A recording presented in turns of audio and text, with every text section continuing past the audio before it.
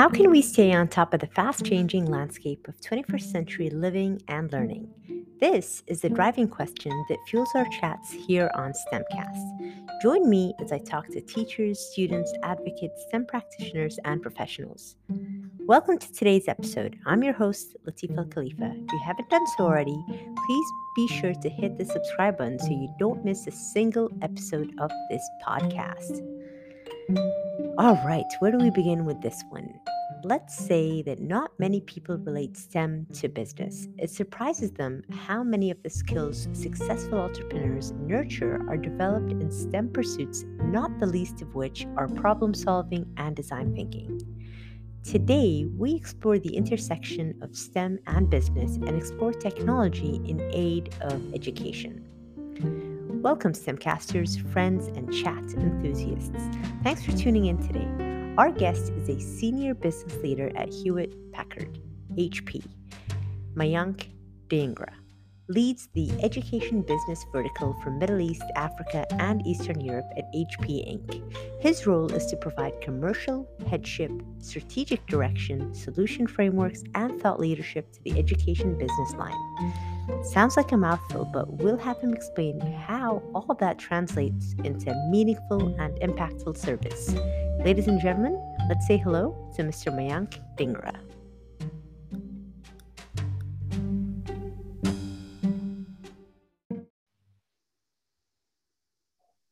All right, Mayank, welcome to the STEMcast podcast. I'm really excited to host you here today.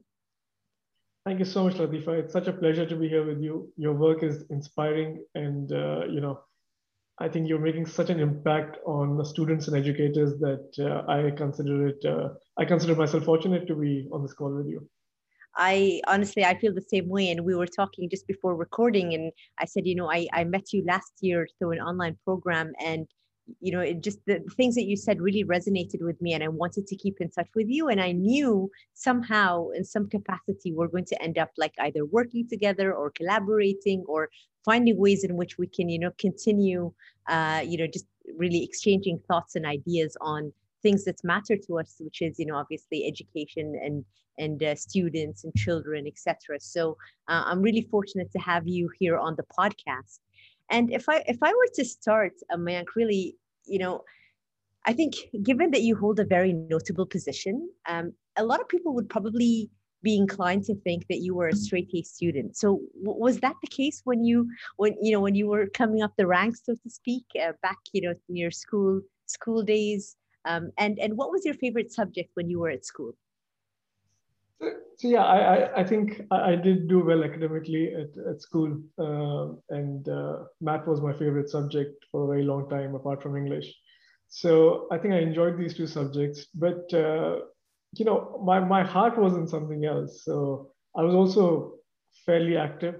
So I became a rock climbing instructor very early on, while in the last couple of years of school. So I used to hike a lot. I did a lot of water sports, and I got certified in all of these sort of aspects of the adventure activities. And at one stage, I was very keen on making adventure tourism a career. But it was a very nascent stage in India at that stage, and he was trying to take the road less traveled, which I was willing to do. But I took a fairly bad accident in a rock climbing incident, and I tore all the ligaments in my wrist and so on. And for a while, I think that put my parents in a bit of anxiety whether I was on the right path. So we settled for hospitality management, which seemed to be the midway path around what I wanted to do. And so yes, I went into hospitality, and I was with hotels for a while, and then I joined Emirates Airline. So I spent a good 15 years with Emirates Airline between two stints. I did a stint with Air Arabia as well. But I think life takes its own course, and sort of destiny plays out very often. So for me, on the active side, I found my peace with yoga. So it sort of spoke to me, and I became a yoga teacher as well. So I've been teaching for the last 17 years, and I run a non-profit entity as well called Yoga Smriti. So I support a few shelters across the globe, one in Africa, one in Nepal, one in India. So, in a way, I found myself back in the active space, but in a different avatar, so to speak. But that also led me to my midlife crisis moment, which was to say that I want to do something more purposeful with my day job, and so I thought education is the answer. So about 5 years back, I decided to move into education, and I wrote to the National University of Singapore because I thought a couple of roles there excited me. But I wasn't from the space. I wasn't from the region. I've made Middle East my home for the last 22 years. And so I never heard back. But, within 1 month of deciding on moving to education, I had a reach out from GEMS, which is the largest education group in this part of the world. And they were, at that stage looking for somebody to head their commercial section and move them into a more institutionalized space from a commercial viewpoint. So that was serendipity at work, right? I wanted to move to education, and the universe moved it for me, right? I made it happen. So of course I joined GEMS at that stage about 4.5, 5 years back, and there's been no looking back since then. I knew I was joining with rose tinted glasses. In fact, I met with the CEO at that time, and told him after 3 months. I said that I came in with rose tinted glasses, knowing that I was wearing them, but I think I found my home in education. So here I am now with HP in It's education. Yeah, it's amazing. I think Steve Jobs once said, you can only connect the dots looking backwards. And I think this is something that I always preach on the podcast because a lot of our listeners are youth. They've just started, their university, or they've just landed their first job. So they're very young professionals. And oftentimes, when you're young, you're ambitious, and you tend to kind of plan ahead. 3 years, 5 years, like this is how it's going to be. And it's interesting to hear your journey that you started out one way and then you kind of took the road less traveled, and it just kind of paved its the road paved itself, and you just kind of followed along and just put one foot in front of the other, and you finally found a purposeful calling. And so I think I do want to make a point here to talk about the new definition of work today, as opposed to how we used to see work previously as something that would just pay the bills, etc. So what specifically kind of called you to education? You mentioned specifically you were looking for purposeful work.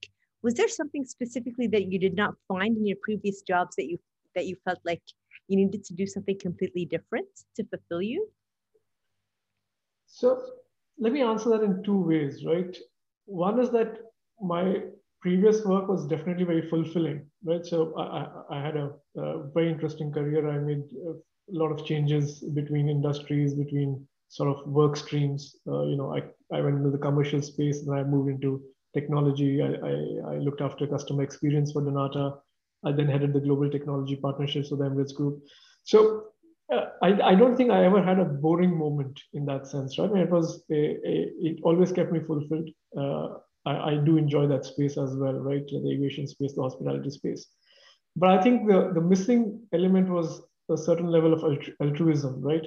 And I think some of us want that a little more than others. And if you're seeking that, then I think you start gravitating towards things which give you that sense of purpose.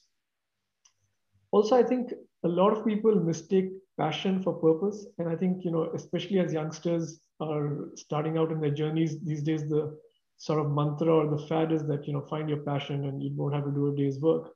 But I, I have a slightly different view of that, right? I think more than passion, you need to find your sense of purpose, because passions can ebb and flow and, give birth and die and so on.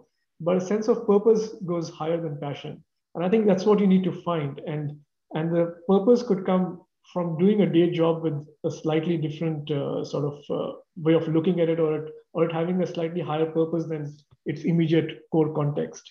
So that is what I think one should look for, right? That purpose, that sense of purpose, more than the sense of passion, because the sense of passion can still be fulfilled outside of work as well.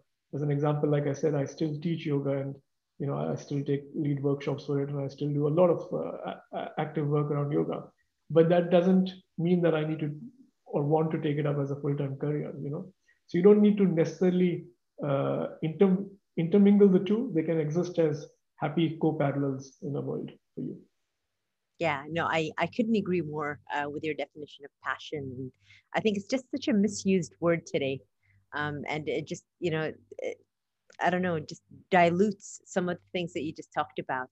But if we were to segue a little bit to talk about, you finding your place at HP finally, which is, where you are today, can you tell us, like, in a snapshot sentence or two, what do you do at HP today that excites you?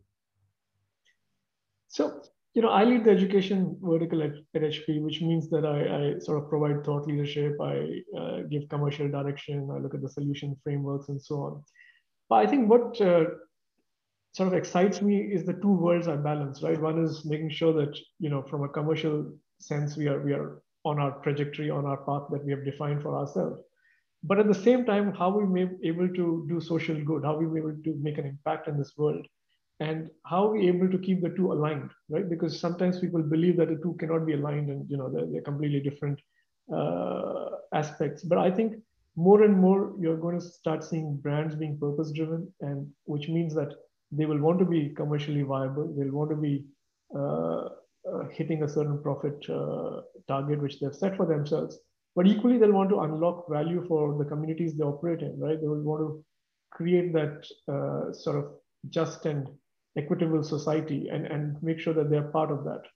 So I think I'm fortunate to be part of a company that drives both these agendas, the commercial profit agenda as well as the social good agenda, and without a conflict in that. I mean, we're able to make these coexist and drive them in the same direction. Nice.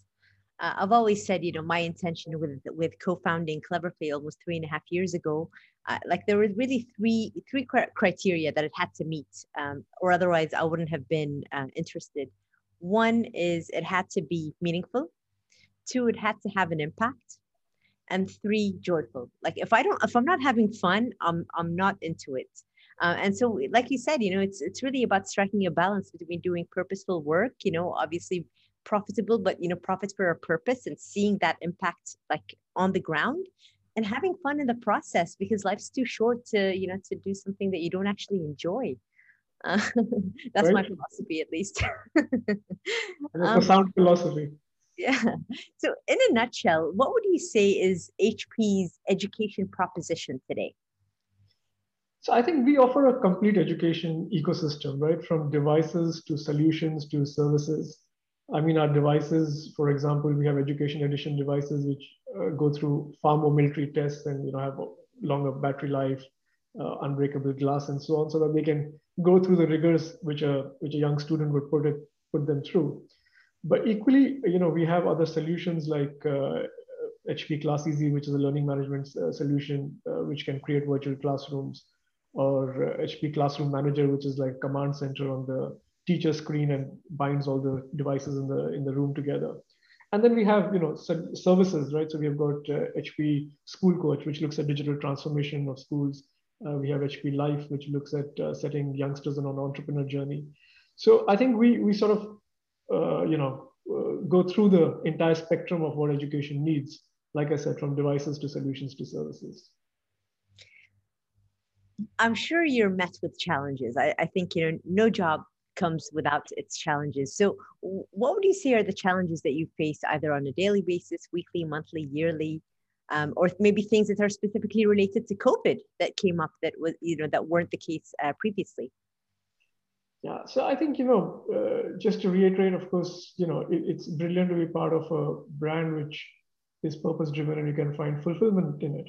But, there's no utopia, right? So when you're part of a large organization like HP, which is, 60,000 employees ballpark and, 80 odd years of existence, it's a legacy organization, and it's a lot of work to steer this large ship in a different direction at short notice, which is what COVID has required us to do, right?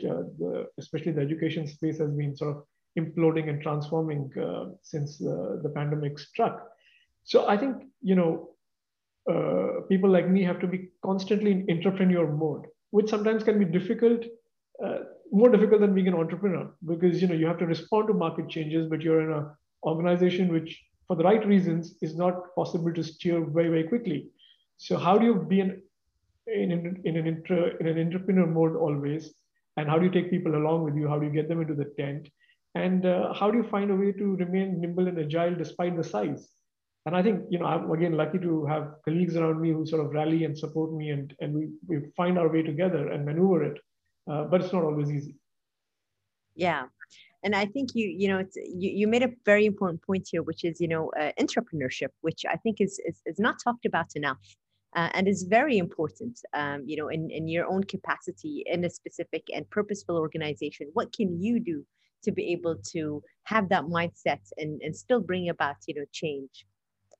I remember, reading an article that you've written several months back. It was a very compelling article entitled "Revolution of Education," where you essentially described, the pandemic as a push and a great force for innovation. So I'm sure it definitely accelerated the school's shift to, more digital planes. And in that sense, really the future was almost kind of forced upon us sooner than we would have liked, right?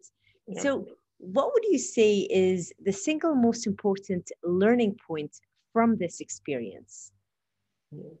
I mean, you said it well, right? The force has been the change has been forced upon us, and in the words of Lenin, there are decades when nothing happens, and then there are weeks in which decades happen, and we are right now in that space, right? I think there's been more change in the last 16 months in education than in the last 60 years. So in the article that you referred to, I looked at education across two lenses, right? One is the innovation impact, and one is the pace or the speed at which that will take place. And the first layer was an incremental layer where a lot of things that we were speaking about but weren't really coming to fruition would now become sort of, run of the mill, which was blended classrooms, flipped classrooms, and technology really seeping into the class, and uh, and and courses becoming more modular or elastic. And then around the bend would be things like virtual reality coming in, boundaryless campuses, and then you go into the next phase, which is where transformation would start taking place, where academia and big tech or companies like us would sort of partner and create new frameworks for education. And gaming or esports would become a new way of taking education to the student audience, because that's where they're living. So how do you sort of combine the space that they live in to become an element of or a medium of education, transforming knowledge and education. But I think all of that at the end of the pyramid would be education as a service, right? So to me, that is the key element, that I think companies or one company is going to come and really transform education as a service, because everything would be available on a subscription model, whether you from cradle to grave, as they say it in the e-commerce world, right? So you would handhold a person through his various requirements of education, from elementary school to sort of supplementary courses during his career, to with all of us having 6 7 careers, you're probably still going to be learning in our 70s, 80s, 90s. So how do you make devices and knowledge come together, and how do you charge a subscription fee on it, and partner with the individual till the end of his learning journey, and how is it contextual and personalized for him or her, and how does it become education to the power of one? That is going to be the end result, right? Education to the power of one, and education available as a service. Mm. I'm curious to hear what constitutes as good education from your point of view. I think anything that is unlocking value for that individual and is making the individual a better person from a knowledge base, from a morality base, from an ethics base, I think is good education. Because the purpose of education is to be an agency of change, right? And as long as education is being an agency of change in the right direction, then it's good education. And maybe if I were to follow up on that question to say, what would be the role of schools and universities today, especially in a changing world? Whose role is it really to kind of start preparing the next generations? Is it the school? Is it the university? Both? The learner? How do you see it from your point of view? And like, how might you see the roles of schools and universities change over the coming years too? Yeah. You know, I would probably put the 70 20 10 rule on this, and maybe change the ratios to be, 55, 35, 20. But I think the predominant role would still be of institutions of education. Those institutions might not look like what we see them today. So, schools and universities, or, the MOOCs, uh, to me, they're all educational institutions. They will, of course, still play the pivotal role, right? But they'll no longer be the repository of information. I think they'll become facilitators of knowledge. They'll become sort of doorkeepers to knowledge. But then, the role of parents or guardians, or sort of the elders, in a sense, whatever you'd like to term them. So this home environment would also become crucial, because today students are learning from home. So what is the sort of value set they're learning at home? What is the sort of direction they're receiving at home? What are the sort of fundamental life skills they're receiving from the guardians or parents become equally important, right? Because I think we never teach life skills enough in the typical educational institution environment. So those life skills need to come from, obviously, the other environment. But the individual has his or her own role to play as well, and that's the 20% or the 10%, or whatever you want to put it as a ratio. But that is also very, very crucial. I think we are all in charge of our own destinies to a certain extent, in charge of our own journeys, and it is on us as an individual to take charge and make sure that we are setting ourselves up on the right direction. We are fulfilling our potential. We are realizing our true abilities and unlocking that for ourselves. Yeah, I've been, I'm going on a short vacation, which is, I'm not traveling by any means, but I'm still staying put, but just taking a little bit of a break. And I was thinking about, like, how am I going to use that time? And I started toying with the idea of creating my own curriculum for that 1 week that I'm going to be off. Like, what is it that I want to be learning, and what outcomes do I want to achieve at the end of the 7 days? And I think there's so much power in kind of empowering the learner to say, hey, create your own curriculum, things that actually excite you, and go study that, as opposed to, kind of like a one size fits all. Everyone has to do science, everyone has to do history, everyone has to do math, English, and all the, like, the core subjects. And I really, I hope to see the day, and I think it's coming faster than we, that I expect, at least, that learners will have the opportunity to design, to some extent, the things that excite them, and go, go there, basically. I completely agree. I mean, at HP, we've actually sort of pioneered that to some extent, I think, this year, because we are giving 1 day off, in a quarter, to go and learn something new, something that's not your core sort of role. It's still sort of maybe within the HP framework, but if I do education, I go and sort of learn about healthcare, or I go and learn about product management, or so on, right? So we're saying that go and open your eyes and ears and your minds to a completely new set of skills that you might not otherwise have had time in the day. And here it is within your payday, go and learn something new. So I think, we're really allowing people that sort of luxury and that creativity to go and experiment with what they want to learn. Yeah, yeah, definitely. I think there's so much to say, not just in a school setting, but also in a professional work setting, to be able to give that time to go and just play with your ideas, have a passion project on the side, experiment with new things, and see, like, just being in that state of awe and wonder and experimentation and, innovation. No doubt, it will have some kind of, carryover to your work, and just seeing it in new eyes. If we were to segue to talk about, you mentioned life skills, so I do want to touch on this a little bit. So you spoke quite strikingly about the dramatic transition of, the learning environment from brick and mortar school to a bytes and pixel environment, which very, like, just the wording is beautifully sounding, and you mentioned how the educational journey is now back in the hands of the learner, which is what we've been touching on recently. And so I think, with the virtual learning, it really does promote independent learning skills. But what challenges do you see surfacing, especially in terms of social, emotional impact of remote learning in particular?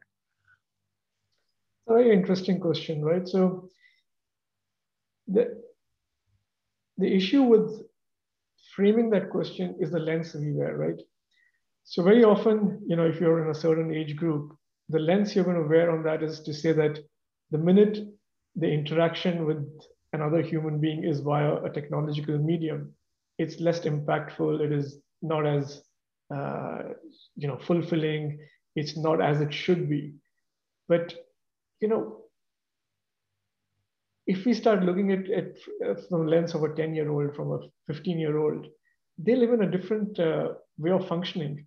For them, some of them are more at ease interacting with their friends over the technology mediums than they are over, in person. And you would say that, okay, but isn't that, not so great? Is that not, is it unhealthy to the extent of going and saying that?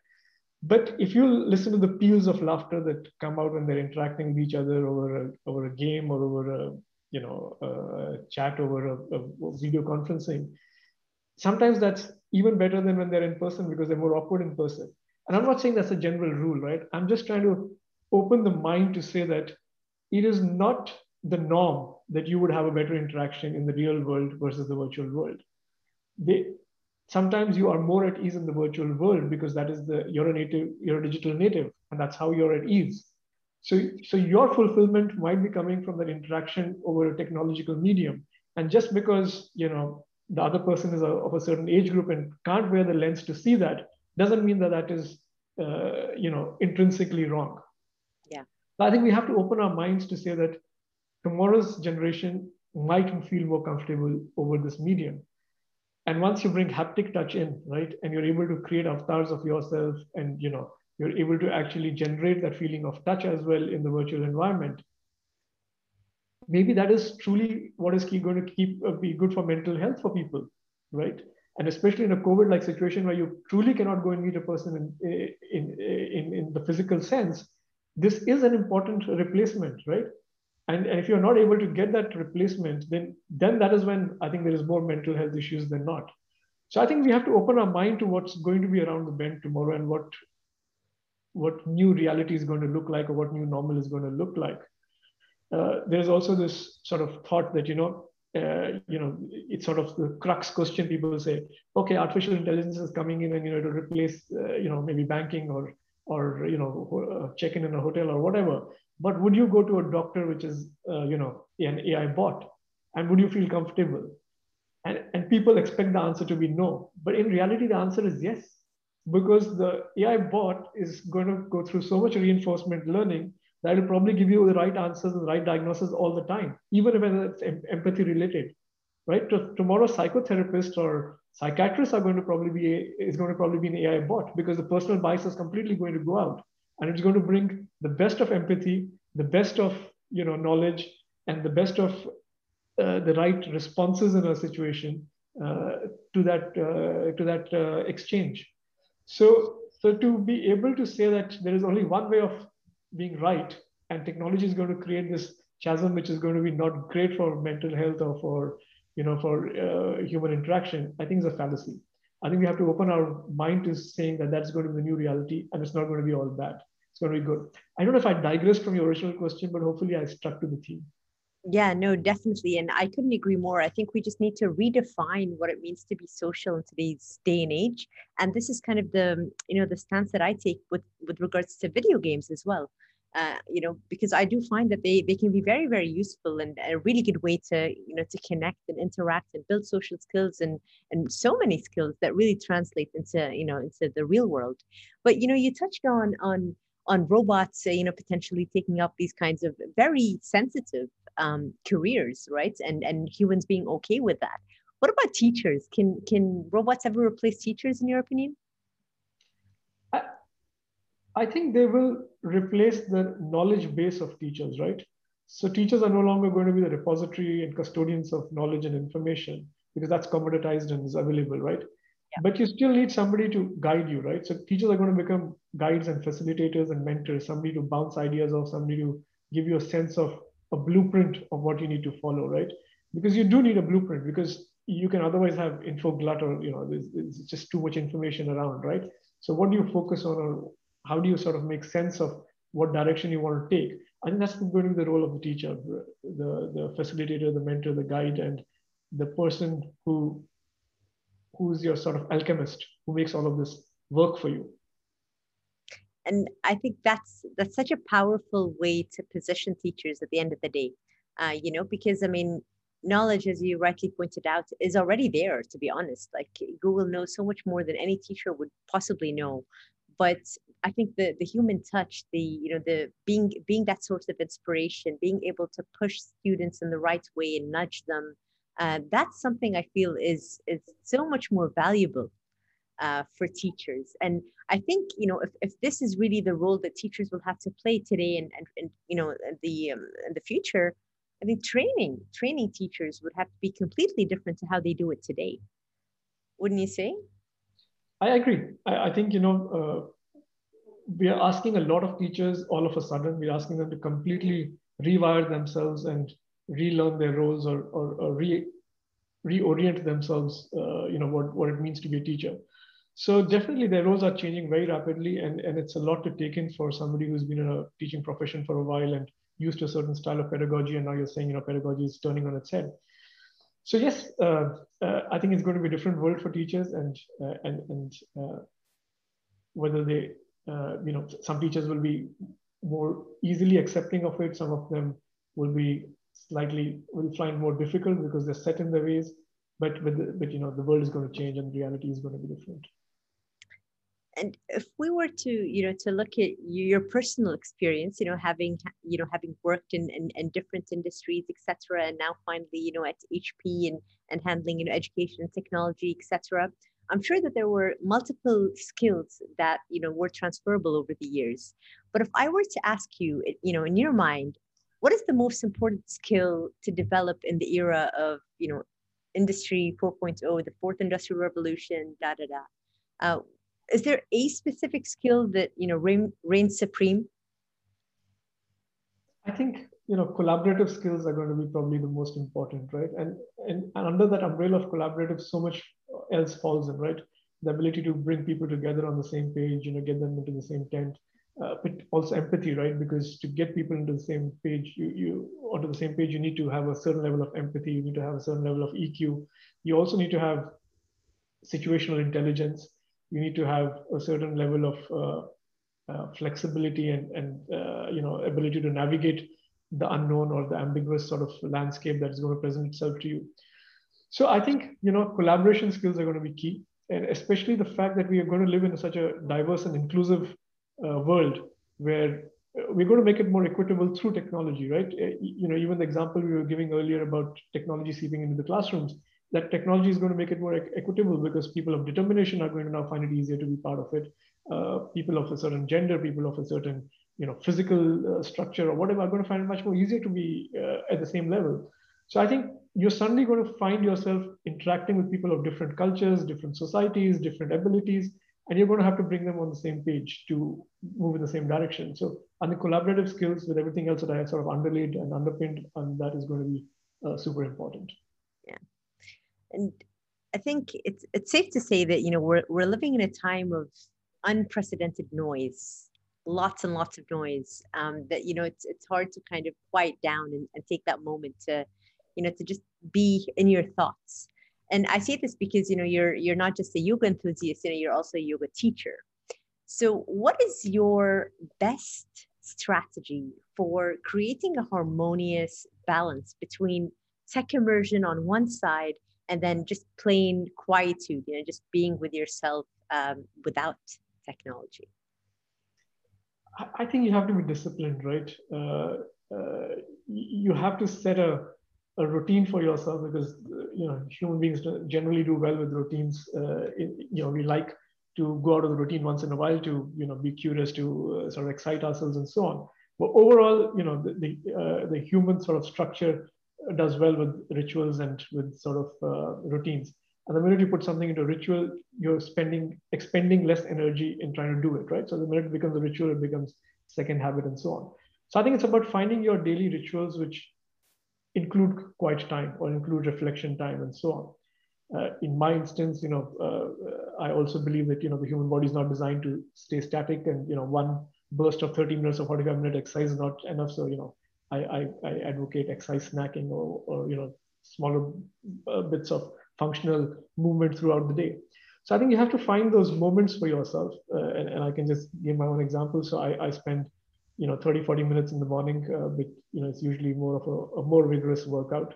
But I also then go for an afternoon walk, and that has become easier when you work from home, right? You get your vitamin D, you get your a few moments to sort of rationalize the upper end of the day and plan the second half of the day, because work and life is no longer about balance, but it's about integrating, because your day is continuing, right? There's days I'm at 6:30 at work, and then days I end at 11 p.m. So it's about finding those in between slots, right? And then I do a restorative sort of yoga session in the evening, which is not about movement as much as about quiet time and about sort of smaller movements, minute movements, but restorative in nature.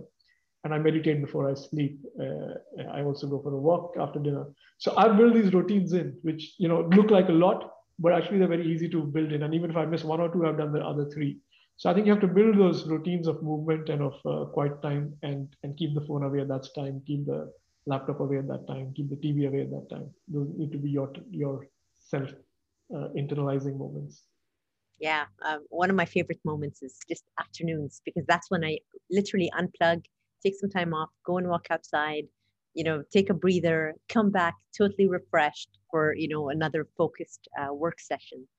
Um, I wanted to ask you because again, our audience are youth, so I think they would really be open to hearing some wisdom from you. What advice would you give your younger self, whether in regards to pursuing specific just a career path or just just general life advice? I think I would tell my younger self to be sort of more at ease, because life is not a sprint; it's a marathon. It doesn't matter if you've done X thing by a Y time frame. Be a little more relaxed on the time frames on yourself, and probably stop and smell the roses once in a while. Yeah, it's great advice. I had to learn that the hard way, to be honest. But I do appreciate now, kind of you know going on your own timeline as opposed to just society's timeline for what needs to be done when. As we're wrapping up here, I want to touch on, what is exciting in the ed tech space for you today. So whether it's, specific technology that you think is going to revolutionize education moving forward, or anything specific that, that you're excited about to see in the ed tech space. There's so many innovations coming out, and very exciting ones, and things which are making it easier for students to sort of partake into the knowledge ocean and so on. But I think what truly excites me is what we alluded to earlier, which is the transforming of teachers, right? Because these teachers are going to be agents of change for students who are going to be the leaders of tomorrow. And so they're the absolute crucial bridge, which is going to make an impact on the student for life. And for me, I think this whole transformation of teachers and companies that are going to be able to do that in the right way is what is exciting for me. I mean, at HP, we launched a program called HP Idea, which stands for HP Innovation and Digital Education Academy. And we don't talk about HP throughout that program. It's a one-year immersive program for teachers. We fund it, and along with our partners from Intel. And what we've done is that we've really curated a program where we're focused as much on teachers upskilling and reskilling themselves on technology, as much on innovation and resilience. So we want these teachers to have that innovation mindset so that they can pass it on to their students. But we also want them to be resilient, because the context for each teacher is going to be different. Some of them are going to be very hard pressed to get the right technology tools into their classroom, right? If you're a teacher in a small village in India or in Africa or wherever, right? You might not have all the technological tools at your disposal, but within what you have, within that context, how can you make an impact? And a lot of our time in that program goes on impact that the teacher can make with very little resources. And we partnered up with an education consultancy firm called Mirai. I think we've done a sterling job in creating the curriculum for that one-year program. and truly taking teachers on a transformative journey.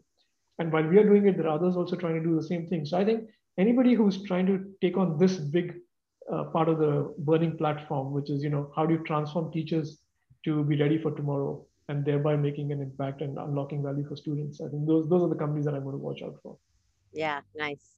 I wholeheartedly believe in the importance of really taking good care of the teachers, giving them the toolkits and the mindset shift that they really need to, like an upgrade in mindset to be able to take on, some challenging territory here. Um, and before I wrap up with my last question, do you have anything that you always believed about education, but you recently changed your mind on? I think, a year and a half back, I thought education was changing too slowly. Of course, now I have changed my mind on that, but that's probably because obviously of external environment and the fact that it's been forced upon us.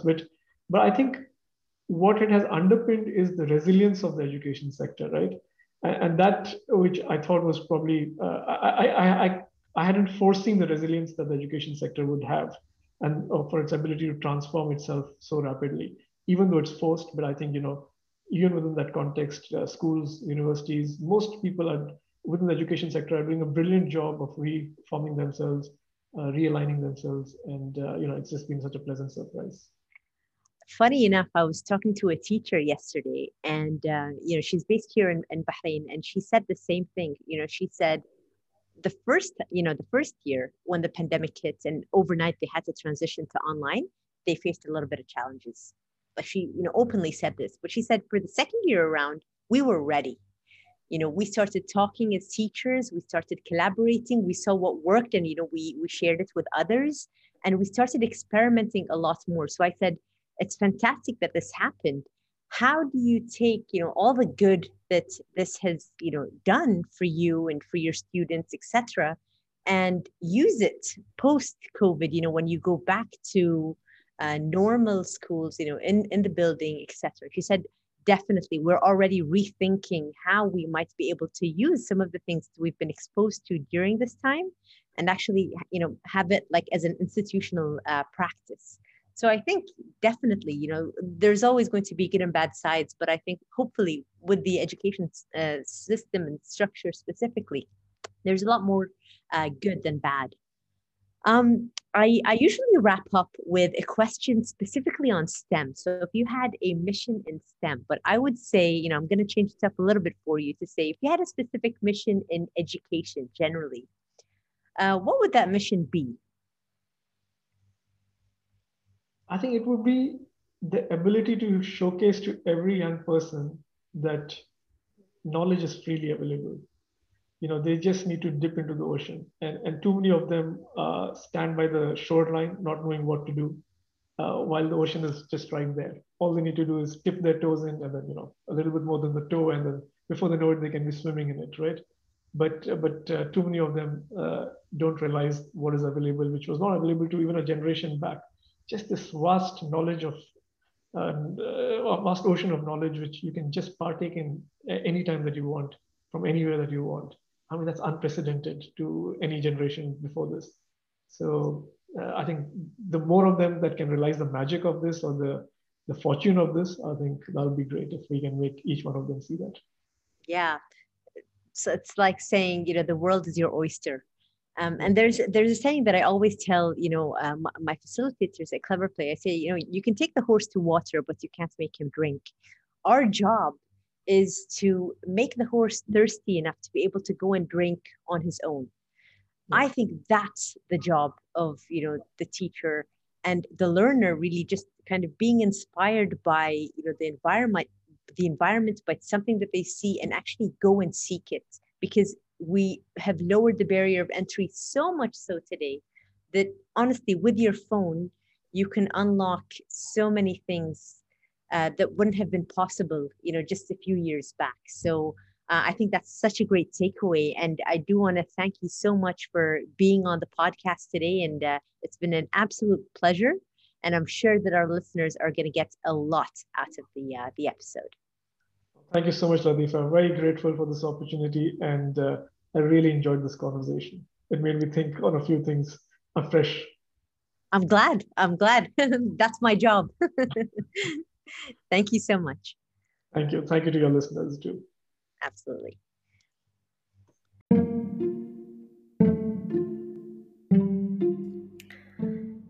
And that's all we've got for today's episode. If you love today's episode or know someone who could use its inspiration, please be sure to share it with them.